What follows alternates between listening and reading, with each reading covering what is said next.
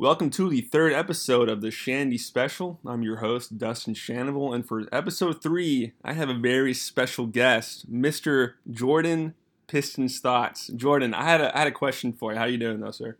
I'm good, man. Thanks for having me. What's going on? Yeah, great to have you on the show, man. I was wondering, if you ever reach 10,000 followers on Twitter, you should legally change your middle last name to Pistons Thoughts. Because I feel like at this point, no one really cares about your last name. It's just, give me the Mr. Jordan Pistons Thoughts. You know, 10,000 might be a little light because I do see that happening eventually. If we cross 50, I'm willing to dabble in a legal name change.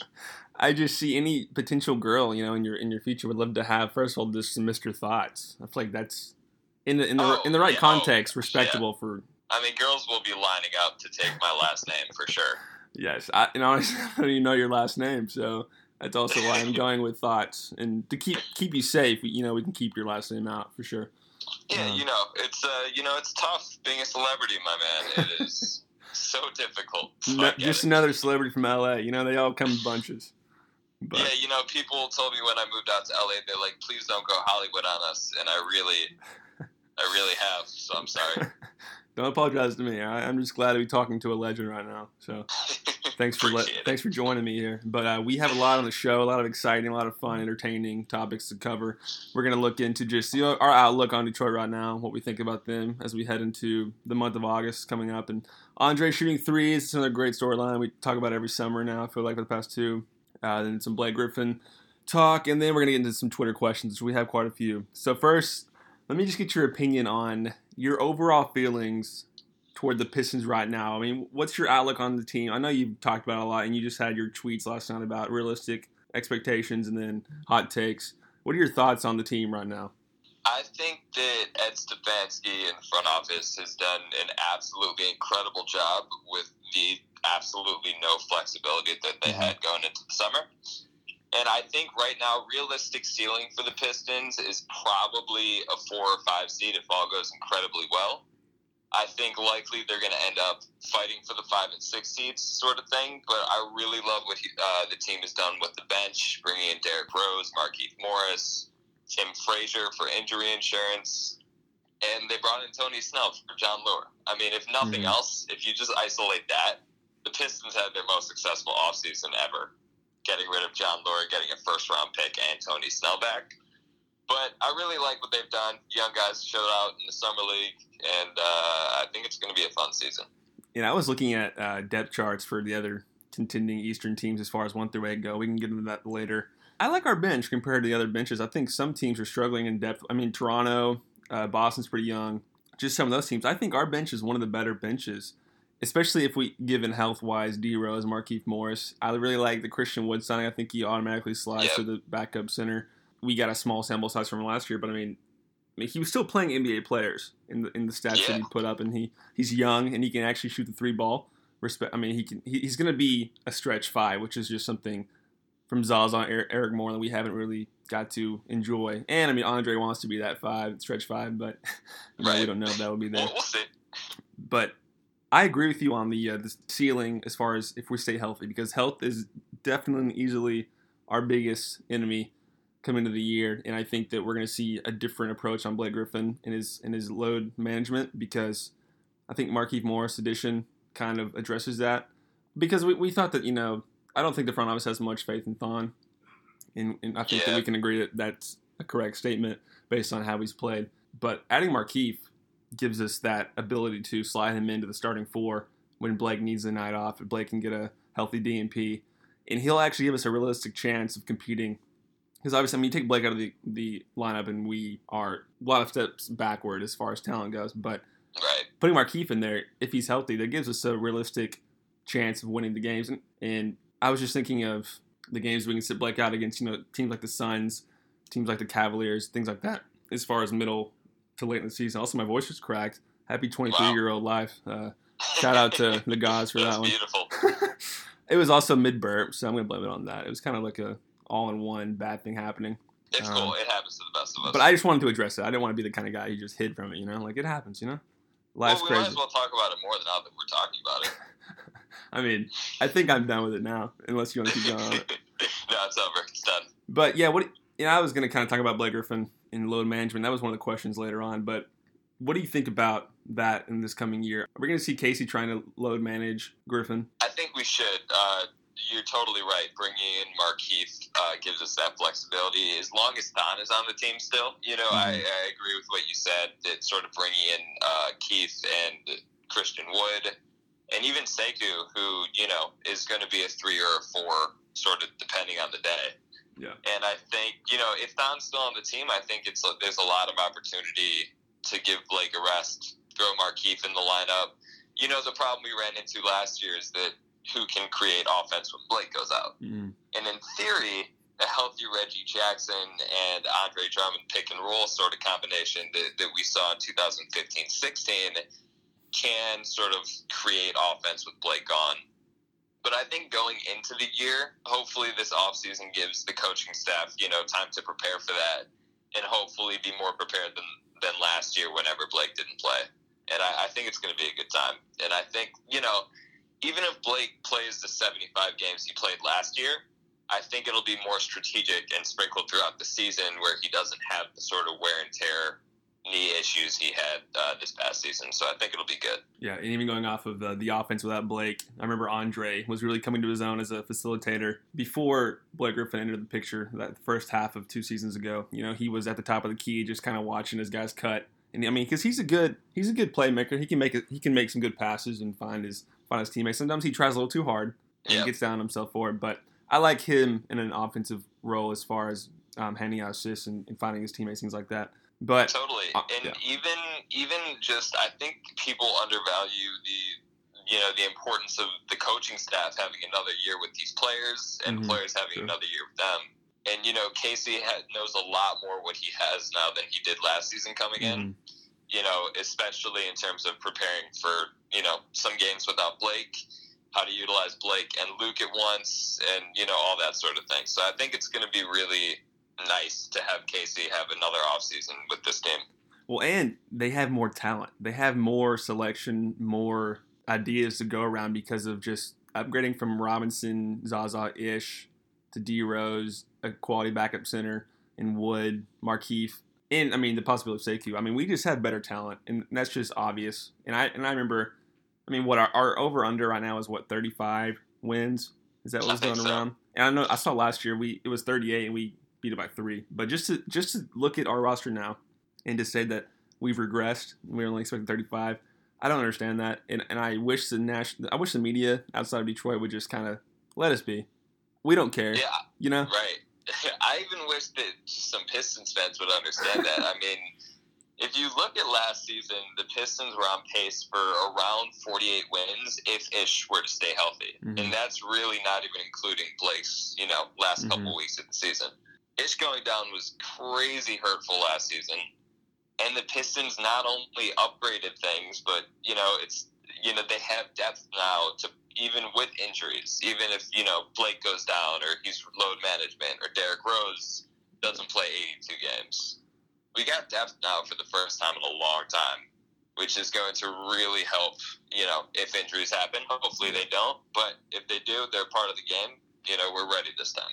Yeah, and I'm kind of afraid for this season, I'll be honest.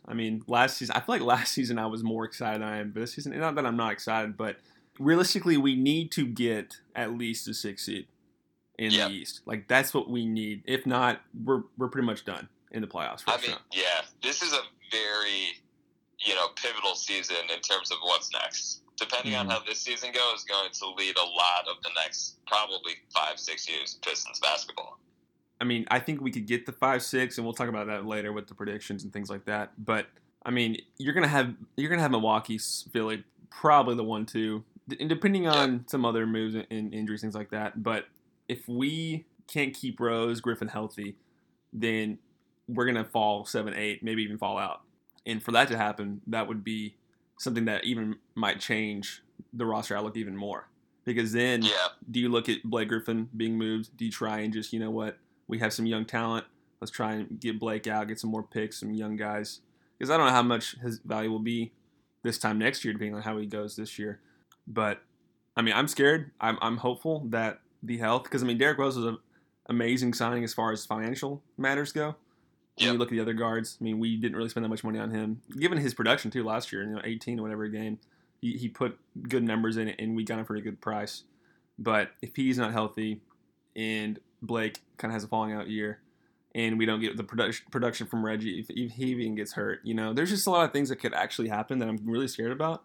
But health-wise, if we stay healthy, I mean, yeah, I see us at a 6-7 potential spot. And even on the other hand, it's sort of they put such just like a solid team together, a solid group of role players, where they really might be one Bradley Beal away from being a conference contender. You gotta say that name, don't you? They put themselves in a really good spot to go one of the two ways. I mean, if the season's going terribly and it's time to blow it up, which I doubt that'll happen, but if it's time to do it, you're in a good spot to do so. But on the other hand, if things are going well, you swing for the fences, you're in a good spot with that player coming in and a solid group of role guys around him. Either way, I think the Pistons are in an exponentially better spot than they've been in the last decade. Okay, and given our packages we can offer to teams like Washington, like San Antonio, I know that DeMar stuff's been going on too. Do you realistically think that Detroit can actually pull a Beal or DeRozan trade off? Yeah, I think DeRozan, they could. I think Beal, they're going to be in the conversation. It depends who wants him. I mean, I think the Pistons have the assets where if they wanted to go all in like the Clippers did with Paul George and the Kawhi package, where they sort of gave a record number of picks and young guys, like Pistons can do that. Is it worth it? Not if he doesn't sign the extension. Yeah. But I think Pistons are in a position where they can give up everything and it would be enough. Can they give up less than everything and have it be enough? I really don't know. I think we could pretty easily get outbid by like the Nuggets, even the Pelicans. But I think they're going to be in the conversation. Okay. And I think with DeRozan, because he has a player option coming up this summer, and chances are he'll opt out because he'll end up being the top free agent next summer. Yeah. So he turns into sort of a one-year rental unless you extend him. So how much are teams going to be willing to give up for him? And, so I think Pistons can get in on the DeRozan bidding war and come out winning if they think it's worth it.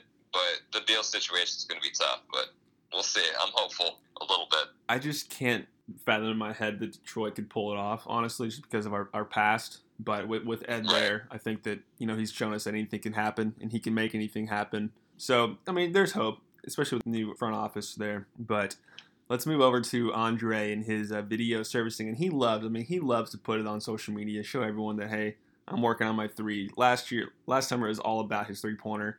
I realistically thought he was going to go into the season and actually hit some threes. I was right there with you, man. I remember, was it Minnesota last year? There was one game where he had like a crossover step back three at the end of a shot clock that blew my mind. And it was like money. Yeah.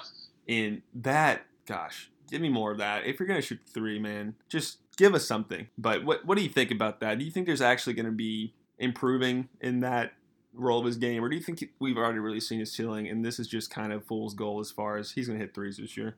I think there will be improvement. I mean, look at guys like Marc Gasol, Jonas Valanciunas even, and Brook Lopez, who's now Mr. Splash Mountain over here.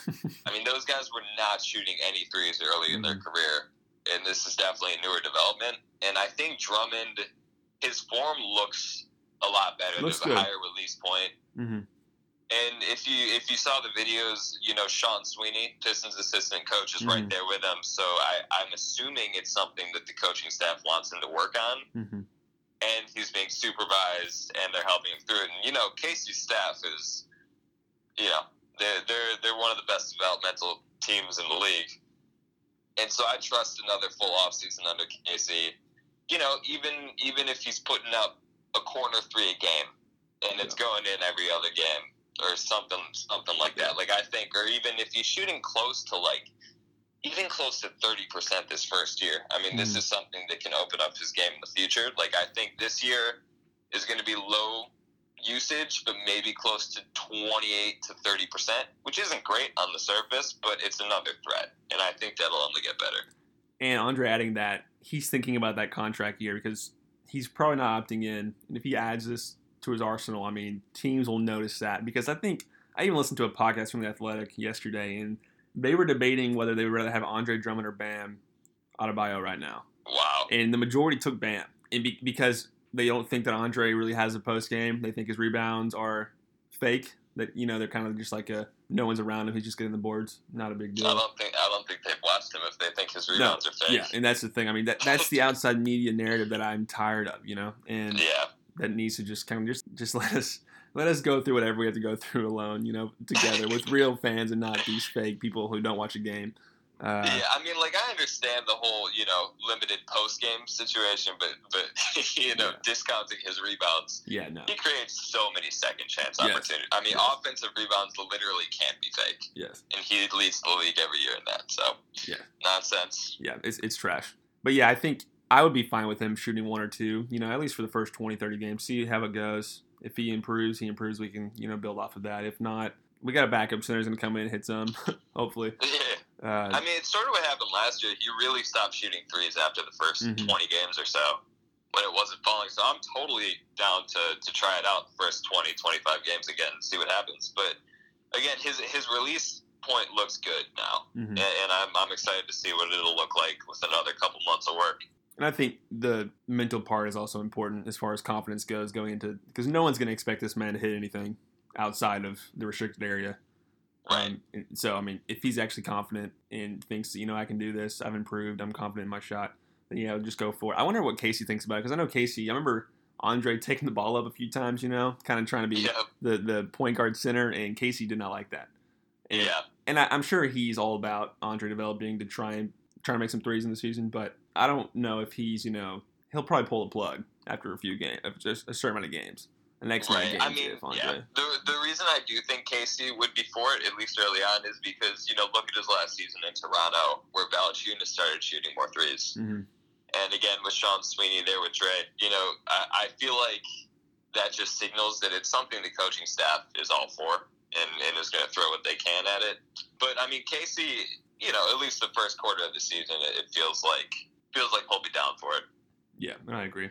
And let's move to Blake Griffin. And we got some fun tweets from that Legion Hoops account as far as trying to get – also, Chicago? Like, come on. Give me something realistic. Chicago has a good young core, but that doesn't make any sense in my eyes to do that. But, okay, devil's advocate here. We probably have 2 more years of Blake Griffin as far as he's going to give good value. He's going to provide good stats and be a difference maker on a team. Sure.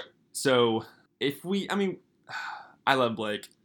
I'm curious to see what we could get back for him. If I could see some trade packages, I would maybe think about it, because once Blake is done, then, and obviously we don't know what's going to happen. We could very well trade for someone big. We could do this or that. NBA is crazy. We can't predict anything. Yeah. But our roster post Blake, maybe Andre gone, Reggie's probably gone. What kind of rebuild are we going to be in? If you could look at the packages right now and think, okay, we can get good solid contributors back that can still help go toward a playoff and we're in better position for the future. Is it the worst thing in the world to at least maybe talk about? And I know the front office made those moves this offseason solely because we're trying to build around Blake and Andre and Reggie and make whatever run we can. But, is it the worst thing in the world to just, put it out there and just see what could come back while he still has this value and prove that he can still play more than people expected? I think you definitely listen to what people are saying. I don't think you actively go out and, even, imply that he's available. Because on one hand, absolutely right. It's realistic to believe there's probably 2, maybe 3 years left of effective Blake. But at the same time, look, I compare Blake and LeBron in terms of their late career transition, in terms of adapting their game.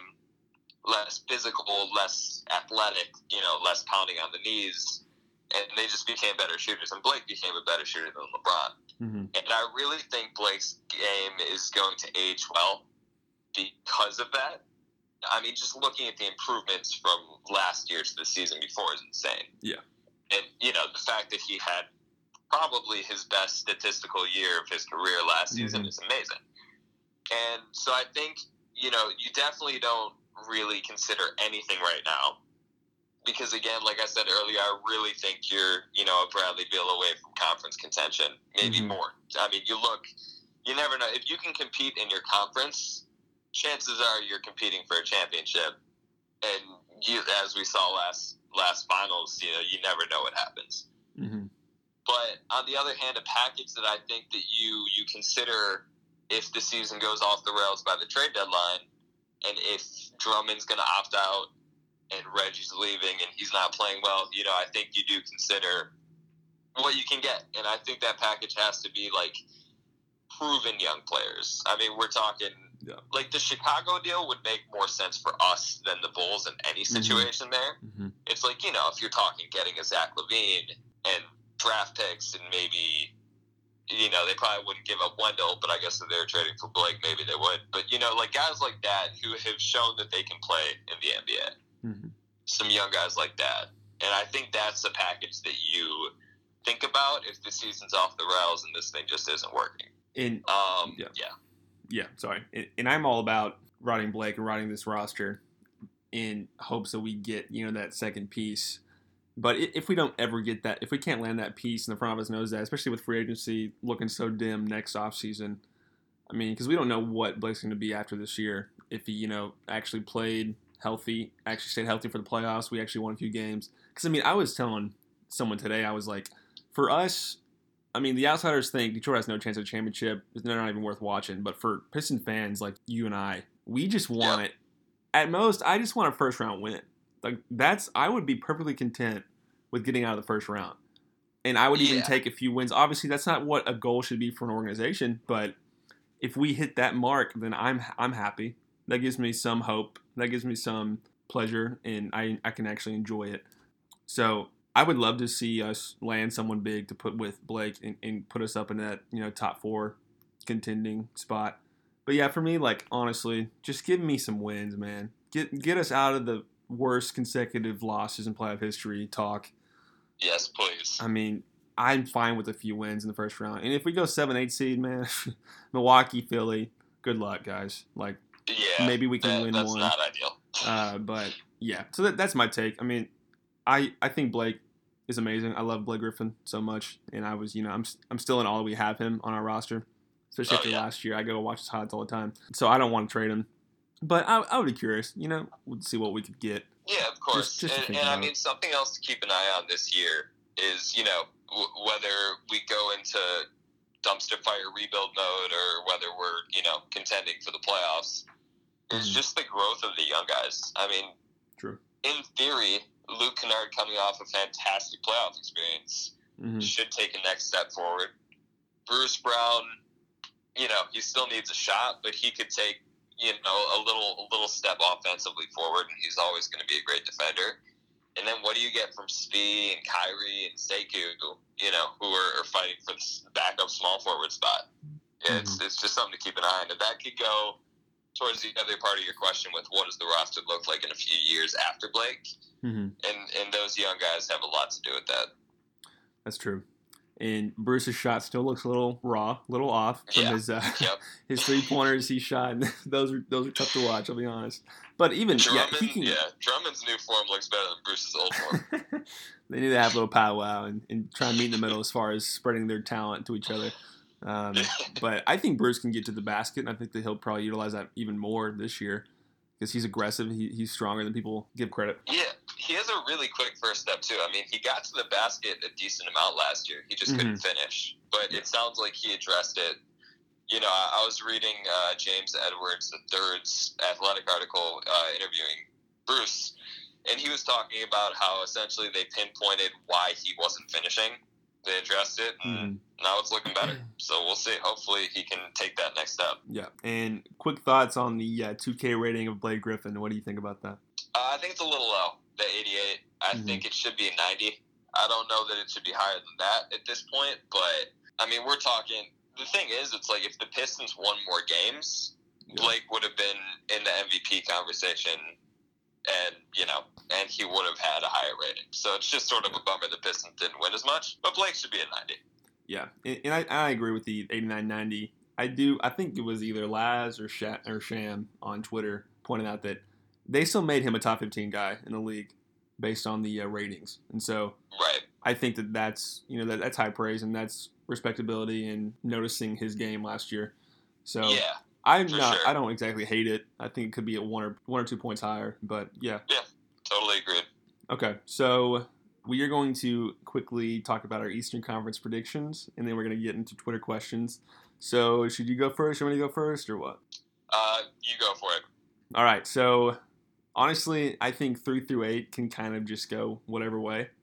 Sure. So, I mean, I had a little trouble putting that together, but I feel okay with my picks. But I'm going to go Milwaukee 1, Philly 2, Brooklyn, Boston, Indiana, Toronto, Miami, Detroit, Orlando. I put Detroit the 7th seed. Kind of my realistic, maybe 6. I don't know. I don't know if we can stay exactly as healthy as we need to be this year. But Sure. that's kind of my top 8. What are yours? Okay. All right. So we got some difference here. So I go Milwaukee, Philly 1-2, and then I got Indiana going 3. Okay. Brooklyn 4, Boston 5, Pistons at 6, and then the Raptors and Heat to close it out. But I think Orlando, Atlanta, and Chicago are going to be fighting for the 8th spot too. And see, I even listened to that pod. I mean, the pod was just disrespectful to Detroit left and right from The Athletic yesterday or 2 days ago. They were saying Orlando is better than Detroit. No. And, I mean, they just don't. They don't understand. They don't get it. It's fine. I mean, I'll pray for them. I hope they can open their eyes better next time. But, the reason why I took Brooklyn at the 3rd, because I had Boston there first, actually, and then I went to Brooklyn. Their bench, their depth is pretty good. Yeah, it is. I mean, DeAndre Jarrett maybe swapping out starting roles. I don't know. I don't know why they really brought DeAndre in. Yeah, I don't know why Jarrett was playing in the summer league, but some questions we'll never know the answer to. Costello, rest in peace, man. That was a tough bout. I mean, anyway, that's Boban playing summer league ball. Who's gonna stop that man? Right, exactly. But I really love Dinwiddie. I mean, obviously Katie's not gonna be there, but I mean, even Dinwiddie, Jared Allen, Garrett Temple. I can't say this guy's name. Karoks, whatever that guy. I think he was a first, second year guy last year. Yep. And he's a solid young player. I think they're pretty set at the starting and bench positioning. But also Indiana has some good guys coming up too. I mean, we'll see. It's really all about Oladipo, how he comes back. Right, exactly. They could go anywhere from 3 to 7, in my opinion. Yeah, in Miami too. I mean, if they end up getting that Chris Paul or that other big name to pair with Jimmy. Because if not, I mean, their roster it's not that great. It's right. not. That's why I have them at 8. It's like without any other moves, Jimmy's a great player. Yeah. But I don't know how many games he can win for them. Yeah. And then Toronto, I mean, their starting 5 is still solid, but their bench is not exactly ideal. Right. So, I mean, there's just a few of those teams that are probably going to end up making moves, at the deadline. Some Wayne Ellington-esque moves that we made to try and, give us a little push toward the playoff run. So I feel pretty confident about Milwaukee, Philly. And then I think the 3, Brooklyn, Boston, Indy will kind of, hover around those 3 through 5. And then absolutely. Yep. And the 6, 7, 8, I don't really know, honestly. And Orlando didn't really do anything besides Aminu, which he's not really a needle mover. I said needle mover. Nice. A needle. He doesn't really move the needle. I should never say needle mover. That just doesn't even sound good. I mean, he can move a needle if he needs to. It's not really hard. Right. But yeah, I'm gonna. But yeah, so I mean, I don't know why Orlando is supposedly better than us, but they were decent last year. They brought back their key guys. That's great, and you have to in that case. But they gave a lot of money to Vucevic and Ross for a 7-8 spot. Yeah, I'm not really impressed. I mean, and I think that the pod guys were considering that they don't think we'll stay healthy, and I think that's kind of the outlook amongst the outside Pistons world, just the national attention. They're going to write us off because they don't think we can stay healthy. They think that Blake will do well, Andre will do well, but other than that, no, we don't stand a chance. So we'll see. I hope that we can prove people wrong in that. But let's move into some Twitter questions now. The first one's from Luke Helms. He asks, who do you expect to come out of the East, and who do you most look forward to facing from either conference? How about you go first on this one? So coming out of the East, I think it's going to be Milwaukee. I thought so last year. I was completely wrong. But I just don't think Philadelphia in the playoffs is going to have spacing to do what they need to do. But we'll see. I anticipate they'll make some moves at the deadline. Team I'm looking forward to facing, I'm kind of pumped to face the Celtics. We're going to have problems because of all the wing guys. But I think that the Celtics have the most room to go up or down, depending on how good Hayward is, depending on how good Brown and Tatum are taking steps forward or back like last year. So I'm intrigued to see what the Celtics look like this year. Even though that's probably not the popular opinion on who I'm looking forward to, I'm intrigued. Okay. And then what do you think about from the Western Conference? Western Conference. I got to go with the Clippers. Okay. I don't think they're going to be the 1 seed because I think Kawhi's going to get his games off. I think Paul George is going to get some games off. But I think they ultimately come playoff time. I mean, we saw what Kawhi just did with a lot of good role players in Toronto, but no other star. And I think with Paul George and that team's defense between them and Beverly is going to be crazy. And I don't think that's going to stop them in the playoffs. Yeah, they're absolutely loaded defensive-wise. So we had different opinions on this a little bit. I picked Milwaukee, and honestly, I think Philly goes further than Milwaukee. Okay. I think that they will figure things out. They may retool a little bit, maybe. I mean, they're probably set with their majority of the roster, but there's so much talent on that roster, and I think that they will just have it figured out by come playoff time. I think Milwaukee takes the 1 seed, though, going in. I think Giannis will just, single-handedly fight for that 1 seed and take it from everyone else. But Philly's starting 5 is just unreal. It's hard to wrap your mind around it. I'd rather have J.J. Redick there than Josh Richardson, but... Yeah, but Richardson was a great get for losing Jimmy. Yes, especially when no one even... Yeah, for Jimmy. And as far as J.J. goes, no one even saw that coming from 1,000 miles away. Literally, the fact that it dropped the first minute of free agency makes you think about some things there. like how did that possibly happen? You think, Griffin just called him up like, hey, man, you want to come play here? The first minute, it's like, all right, yeah, sure, I'll come. I mean, it just can't go like that. I know. You know what? I actually changed my answer. I'm excited to play the Pelicans because I'm not even thinking about Zion. They've just done such a phenomenal job of moving on from AD, and I think they'll be competing for the playoffs, honestly. I think that I wrote this in an article a few days ago. I think the Griffin's the running executive of the year for this year, even given the Clippers moves and all that. And the J.J. Redick move may be the move that puts them into that final seed in the West. Right. Because, we were all talking about they have no shooting at all. It's all defense, no shooting. Then you had J.J. there, and it kind of changes things a little bit. So I think they're going to be respected. I think that they're not going to be taken lightly. And they may be they'll be that fun sleeper team in the West that you'll want to watch every night. I mean, if Zion actually proves to be the Zion that we think he may be, if he stops eating all the croissants and desserts in New Orleans, maybe we'll get somewhere. That New Orleans food. For me, looking forward to facing from either conference, I went Milwaukee because I think that Detroit should be absolutely pissed off with Milwaukee. We literally could not beat them to save our lives. We had a terrible bench. We go into this year with a much improved roster. We should be hungry. Andre should be so hungry to play them. He didn't have a great showing against them in the playoffs. I just think that they're going to go in and have just a different mindset. It's one of those nights. It's like a Blake Griffin going to the L.A. Knights. The guys should be locked in, and they should want to take some games from them. And it's a potential number 1 seed team you're facing. You kind of see where your team is at the moment. So right, and the Pistons have wings that they didn't have last year. I mean, last year they literally didn't have anyone to guard Giannis in the playoffs. Ugh, Wayne Ellington, man, that's just looking at that roster, it's kind of funny, even being a few months removed from it, it's kind of amazing at how we did the things we did with the way it was tooled. Man, I know. And as far as Western, actually, I had some jokes. I jokingly, you want to face the Hornets and Suns from both conferences all the time. If the Hornets beat us this year, if we have trouble with the Hornets this year, I'm going to be very upset. It's funny because every year we have trouble with the Hornets, and I'm really nervous going into this year against the Hornets. If Scary Terry drops 30 on us, man, I'm not going to be able to handle it. I can't. Yeah, I got to quit. I can't deal. And the Suns, I heard a thing on the Glow Post that Phoenix was 14 games behind the 14 seed last year in the West. And that just made me laugh so hard.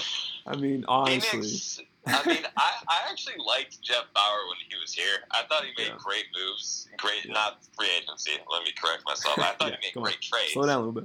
But he just went to Phoenix and just was like, I forgot how to do anything, I guess. Oh, man. I don't know what's going on. And James Jones is there too, right? Fans. James Jones is one of the leaders over there. How did he get that position? From going literally from playing to in the front office. I don't know, but I remember seeing an article before the draft saying that James Jones doesn't believe in scouting or something. Good. And I think we saw it with Josh Jackson probably. It's evident, yeah. Yeah, that's a dumpster fire. I'm glad that we're slowly removing ourselves from that tier of just joke of a franchise. But I know. Let me ask you real quick, speaking about the Suns, do you think Devin Booker is going to ask out anytime soon? he has to, right? I mean, I think so. Given that he's younger, and you look at some of these, I mean, Kimba, I don't know how old Booker is, what, 24 maybe? 23, 24? Sure. Yeah, somewhere in that range. Just got his ID a few years ago, you can finally drink, things like that. Right. Looking at Kimba, I mean, 29 years old, finally getting an opportunity where he can actually, do something in the postseason and have a good team around him. If you're Devin Booker, you can't possibly think that they're going to build around you and actually give you good pieces. Ayton's not a bad piece. He's a traditional center. Booker, I mean, Ricky Rubio. I mean, okay, big three. They got a big three. Maybe they're going to compete next year. Maybe I'm just discrediting them. Ricky Rubio's going to start hitting threes. Booker's going to drop 50 a night. Course. Oh, man. Okay, I'm going to buy him a league pass now. I just talked myself into it. Let's do it. We're going to split that, though. I can't fully go in on that. Oh, no, for sure. Yeah, it's a bad investment. We have to split it. But he's got to. I feel like he has to ask out. I think him leaving would also improve his gameplay and his talent as well. Because he'll finally get around good pieces. He'll adapt. Yep. And I think it'll be just good be in a for him. competitive environment for the first time in the NBA. Yeah, true. Yeah, he should ask out. For sure. Ask out to Detroit. What can go wrong? Yeah, we'll let him know. We don't need DeMar. Yeah, give him that $5 that you already spent. Maybe that'll work. I'll just scour the streets of LA to find another one. I mean, surely you can find a $5 bill somewhere. I mean, I'll make it happen if I have to. Just sit. Okay, 3 nights in a row at McDonald's. You're camping out. There's got to be some coins flying underneath some areas of the the counter, things like that. True, I could collect coins. Yeah, okay, I'll do it. I'm in. There's probably better ideas, but that's first one in my head, so we'll just go with that. Might take longer than 3 nights. That's perfect. Might be a 2-week ordeal. I want to bring some change of clothes. Okay. Anyways, let's go with Kyle Brandon's question. He asks, what kind of production do you expect from Svi this season? And then what should Coach Casey's priorities be going into the season? And I'll start with this. I like Svi. We don't really know what we're going to get from him yet, obviously. I kind of see it happening similar to the way we use Glenn Robinson. Svi's not starting, but I think he's going to be looked at early on. And Casey's going to kind of give him that, stretch that leash out a little bit for him, see how he does. If he comes in, we also are pretty thin at shooting at small forward. So Sekou might not really be ready for a while to actually give us good minutes. But I think they'll look at Svi and give him the opportunity. And if he squanders it, I think he may find his way back on, that reserve role. Maybe we'll use him. Maybe we won't. But what do you think about that? I actually think he's going to be the most ready of all of our backup wings. And by that, I just mean him and Sekou because they're pretty much the only options. And I agree with that. Yeah, I agree with that. So I think, I'm really looking forward to preseason now to see sort of what he can do. Okay. Because he showed in the summer league he's a good ball handler. Obviously, he's a good shooter. Yep. Needs to be a better finisher. Needs better shot selection. But I think he's going to get the first look over Sekou. Sure. Sekou did look a little raw in the summer league, and I think, granted, he got like 12 minutes. Yeah. But I think Svi's going to get the first look, and Sekou's going to play in the preseason. And if he can prove something there, I think Sekou will win it over Svi because of his defense. If his defense is exponentially better than it was the other day in the summer league. Whew. But I think Svi's going to be able to hit shots for you. I mean, coming off the bench, in theory, it's going to be Derrick Rose, Luke, and Markieff Morris, and Christian Wood. And Svi, actually, now that I think about it, might fit in better just in terms of another shooter, because Luke and Derrick can create shots. And you throw another shooter out there, if Svi can play some defense, I think he wins that backup spot. And we know that Casey loves defense first, and Sekou didn't really show that in his limited minutes. His feet weren't ever really set. He couldn't really keep up with the guys. So I think Svi will get the look, and he's never had the opportunity to prove anything. So I think that just already the organization showing him that, we believe in you, we're ready to put you in there, that might help with his confidence, his mentality of, people actually believe in me. Let me prove them right. Yeah, I'm excited. I think Svi will obviously be the first look as well, just because of limited people there. But we got to get moving a little bit. We are just talking. So as far as Casey's priorities, I'm going to quickly just say, you got to look at Blake Griffin and load management. That's got to be number one priority, keeping him healthy. I think that you have to best utilize the rotation of the shooters on the roster. If Langston's still there, how do you look at Kyrie over Langston over Kyrie, then Svi and Sekou? Figure out your best way of doing that. As far as the 1 through 3 positions go, we obviously have the one set, barring injury, but the two 2 and 3 spots. I think that's pretty important. And quickly, what do you think about his priorities as well? Yeah, I agree with you there. I think load management is definitely going to be big. I think, and he does this. I think giving the young guys looks early is going to be pretty big. And also, a really big thing that he needs to figure out this summer, and I think he will, is how to make Reggie, Luke, and Blake work on the floor together at the same time. True. Because, in the playoffs and during the regular season, whenever Luke would start or whenever he was on the floor with them, Luke's just standing in the corner doing nothing. That can't happen. Luke's our second best scorer. You got to make those three work. And looking at the roster now with Bruce, the two, he's a better defender, better on-ball guy. I mean, honestly, I'm fine with Kennard off the bench if we give him the amount of minutes and kind of – because I don't see it working, with him and Dre and Blake, those guys, and Reggie. There's just too much shots to go around. So if you give him the good amount of minutes and bring him off the bench, I think he can still be huge. That kind of goes into the next question from Pistons Vibes, is how much of a contribution do you see the bench having this year? And I think it's massive, especially if Blake's rested on multiple days, and you're going to have Markieff slide in the starting 4 spot and have Thon kind of, try and be a backup, be productive. You're going to have D-Rose probably splitting minutes with Reggie like Ish did last year. D-Rose will probably close some games out. Kennard's obviously, like you said, the second best shooter. He's huge.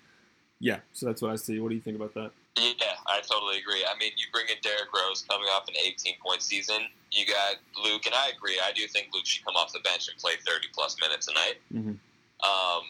Those two combined could give you 30 off the bench every single night.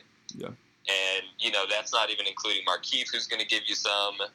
We're not sure what we'll get from Sphere Sekou yet, but, factor in a little bit from them. And then Christian Wood is just a solid defender, solid rebounder. The He's rest young. is gravy. He's young. I love that. And so, hopefully he can replicate his big scoring performances in New Orleans and the G League, but at the very least, the bench is going to be exponentially better than last season. Yes, and that should just get fans excited in itself right there. And so, and also, next question from Brandon Engel. Would a solid season of Reggie be enough to be our starting point guard come 2020? And quickly, I'll just put my little thing in. I mean, I looked at the free agents from every single team for next year, and there's about 6 point guards who are worth looking at, and 3 of them aren't probably better than Reggie. And obviously, Lowry's your top choice.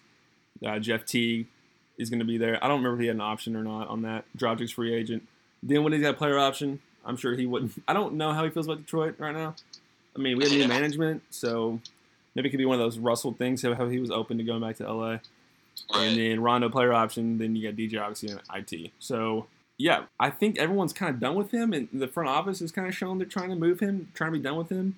Our options aren't the best for 2020, and I think that we like to put our money in other players than a starting point guard, throw our money elsewhere, at a shooting guard, small forward, things like that. So what do you think about that? I think it is enough. I mean, but it depends on where we are. If we end the season, things didn't go well, Drummond leaves, you have a different conversation. But it really, I mean, in theory, like, let's say this team wins 48 games, which, is a little high, but it's not impossible. As I said earlier, it's like with Ish playing 82 games last year, they were on pace for about that, and they've gotten better. So you win 48 games, you win a playoff series, if there aren't better options, it could be worth bringing him back. And don't get me wrong, I've really not loved Reggie over the past 2 seasons, just like everybody else. Yeah. But I can acknowledge that, he got better as the season went on. He was great in 15-16. He has his first healthy offseason in a while. Yeah. And so I do think it would be enough. But, a lot of things have to happen for that to happen. And I remember watching Game 4 between the Pistons and Bucks in Reggie's first half. I mean, he was just energetic. He was contributing well, and that put-back dunk he had in the half. I mean, that's the kind of Reggie that we saw, 2 or 3 years ago when he was healthy and had that solid campaign. So I wouldn't mind bringing that Reggie back, depending on where we're at situation. I'm curious to see what Lowry's market will be. Right. Because, put him on a 2-year contract with Blake, line him up a little bit. I mean, he put up 15 in 24 playoff games last year, put up 15, 5 boards, 7 assists on 36% from 3. He finally came through. Let's just say that. There's very well could not come through next year, but he gave offense, and he was the guy that you could rely on, even at 33 years old. So I'd be curious, if we could line him up with Blake, maybe. I mean, I don't know what his market's going to be. He'll be 34. Surely he's not going to be getting more than 2-3 years.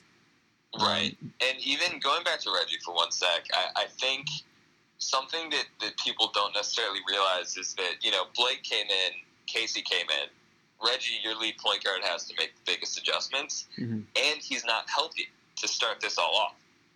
So I think, what we saw in the playoffs was confident Reggie sort of knowing his place for the first time, being healthy and knowing his place.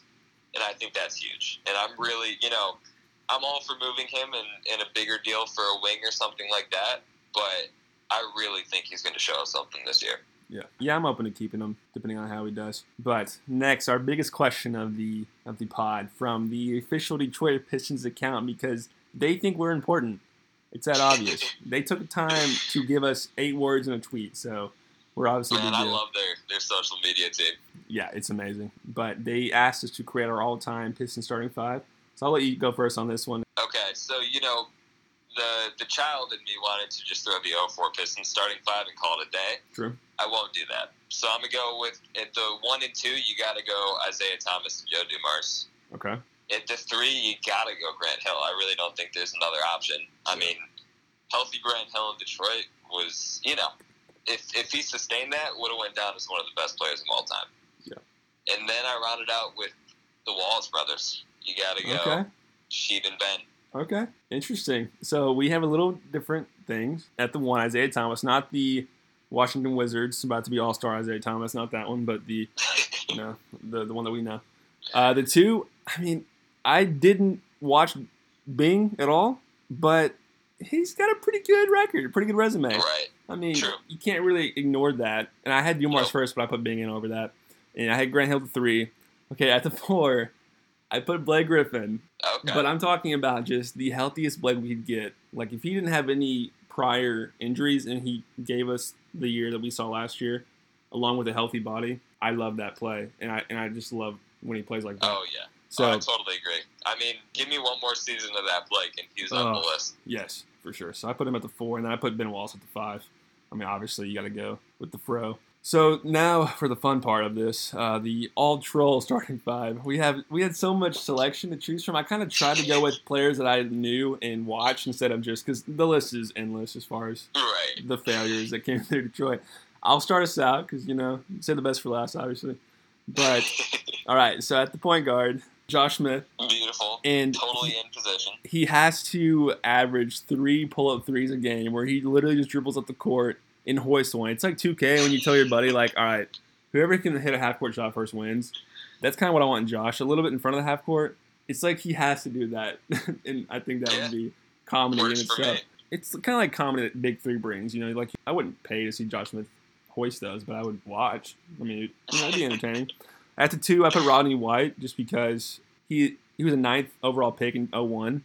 Only lasted 1 season in Detroit. Yeah. And we passed up on guys like Joe Johnson, Parker, Zebo. Obviously, that isn't as relevant as it sounds, but the fact that Darko Milicic lasted more than Rodney White, just put that in your head. And I understand scenarios are a little different there. Darko could stay on because we didn't really need someone else in this spot. But 1 season in Detroit's a failure, being a top 10 pick. So I got to put him there. At the 3, my boy Kyle Singler. Nice. He just looked like a scrub from day one. Looked like a guy that was pulled from the YMCA. We just needed a body, and we just gave him, we'll give you $20 a day if you stay with us. We don't really have anything better. So Kyle Singler, you got to go with him. Just absolute disaster. At the 4, I have a little body morph. I want to put Austin Day and Charlie B together in 1. Okay. I respect it. I mean, I don't know how that look, and I don't really want to do a thing of thinking of what that would even look like. But yeah, let's not. It's just they're both too good not to talk about. And obviously the Day was just kind of a bust. Charlie B was more of paid too much money for a guy who had 1 good season, really. But just them together. 6'11". I think Charlie B is close to 7 foot as well. Austin was 6'11", a 3'4" guy. Which honestly, I was just thinking about a 6'11" small forward. I kind of think about Sekou a little bit as far as he'll probably grow up more inches. Don't want to compare the two at all, but Sekou will be probably an inch or 2 taller, I would think. Yeah. I mean, I even grew. I'm 23 now. When I was 18, I grew a few inches from then. So maybe the guys just blessed me and wanted me to go pro. But I think Sekou will grow a few inches. Anyways. Yeah, it's never too late for you either. Hey, never too late. Age 30, I'm going to call it, but we'll see. Okay, at the 5, I had to go a mix of Zaza and Darko. Zaza, I could not stand watching that guy. He had a few good games, but literally the refs hated his guts every game. He would touch another player and get called for a foul immediately. He was just a bad on-court guy. He was just more of that. He was ready to be a mentor more than an actual player. I just love that we're gone with him and Jose entirely. Oh my gosh, and then yes. Darko, goes down to one of the worst picks ever in Piston history, obviously. So, of course. Okay, there's my top 5. Just to recap: Josh Smith, Rodney White, Singler, Dave Villanueva mix, and Pachulia Milicic mix, which would just make a bad batch of basketball. Yeah, this would be one. This is something that I don't think anybody would go into the arena, no matter what team was playing them. They would probably end up playing on an outdoor court with bleachers and probably couldn't fill those up, Right. And they'd have to count that as the professional game because they couldn't. There was no other option. Tom Gore's just throwing T-shirts in the bleachers, just with 10 beers in. That's what we want to see. Just throwing them on the court during the game because that'd be more entertaining. Josh picking him up and drinking him while playing. It's an amazing thing to think about. It can go on forever. All right, what are your top troll 5? All right, number 1 at the point guard, you have to go Steve Blake, all-time best Piston. Yes. I didn't think about him, honestly. I forgot about that. Steve Blake was someone who me and my cousins created drinking games with. You have to. And we're talking he only played 10 minutes a game, and it was enough. And at the 2 spot, you got to go Jody Meeks. Oh. A lot of irrelevant Pistons players were relevant coming to Detroit, and when they left, they couldn't be less relevant in any situation. And that's Jody Meeks. The fact that Jody's still playing is remarkable in itself, though. Props to that guy. Yeah. So then at small forward, Walter Herman. Him and Luigi Ditome, I'm going to throw on the list too. GG. Those 2 guys came to Detroit, and I was like, there is no way that they're shooting less than 70% from 3 and dropping 18 points a game. And you can imagine the disappointment that I felt with both of those guys. Power forward, I'm going to go, I throw Charlie V on there as well. Perfect. This man got a toilet stolen from him. And got in a great grab fight with Ryan Hollins. I will never forget that. I was watching that game. I don't know if you remember that. I don't remember that game, I'll be honest. So basically, Charlie V was running around a pick. Looked like he's swaying into Ryan Hollins under regions. And they just grabbed each other's faces. And then Hollins left, and then Charlie V was running away from security, going at him, telling him to meet him in the hallway and stuff. Amazing. It's a phenomenal moment. You should go look it up on YouTube. I need to. But then at the 5 spot, Josh Harrelson, another guy like Walter Herman and Gigi. I was like, oh, this is perfect. He's going to shoot 40% from 3. He's going to come off the bench, give us 10 and 10. You know what didn't happen? Any of that. No. I see you kind of went the route of guys you wish did more. Guys you expected to do more, but they didn't. I kind of went with the guys who were random. Yeah. And Steve Blake, what sucks about Steve Blake is if we actually had a good backup, we could have done better against the Cavs because we already had an amazing series against Cleveland those 3 years ago. That was a fun series to watch. Besides, I think it was just game 2 was the only one that wasn't close. That Kyrie corner 3 off the inbounds, never forget that. That we deserved one of those games. I was at that game. KCP had that dunk. Yes. And then Kyrie with that dunk corner 3. I loved that 5, I'll be honest. I think we overachieved some. And I liked Marcus at the 3. I just really liked the grit and the intensity of those guys. And Andre was kind of, still coming to his own, playing every night. Like he was trying to get a contract. That was just a fun team. And I really thought, we all had high hopes leaving that year. And then we got Avery Bradley, which he deserves a spot maybe in this lineup as far as just. In my lineup for sure, the way I'm doing it. He may have been one of the most anticipated guys coming into Detroit. We thought we were about to have an amazing squad upgrading from that. Oh, we were so wrong. Why would we think, obviously in Boston he was good, but why would we think a 1-2 of Reggie Avery would be good defensively?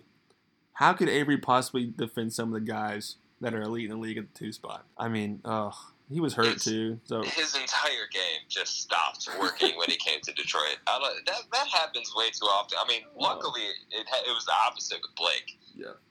But there are so many guys who came here and were just like, "Oh wait, basketball? This is what we're playing." Yeah, Avery was just like, you know what? I'm just gonna pull up from deep 2. I hope you guys like that. I'm gonna do contested jumpers. I think but that's I want the best half my fit. foot on the line, so it's as deep as a 2 as it can get. Speaking of that, I mean, Stanley Johnson, one thing I always hated about him, his game, was he would always be in that corner, and as soon as he got the ball, his foot would be out of bounds. I can't remember how many times he got called for out of bounds in the corner. Like, bro, you get there and you look at your feet. I know you got like size 15, whatever. Like, it's hard.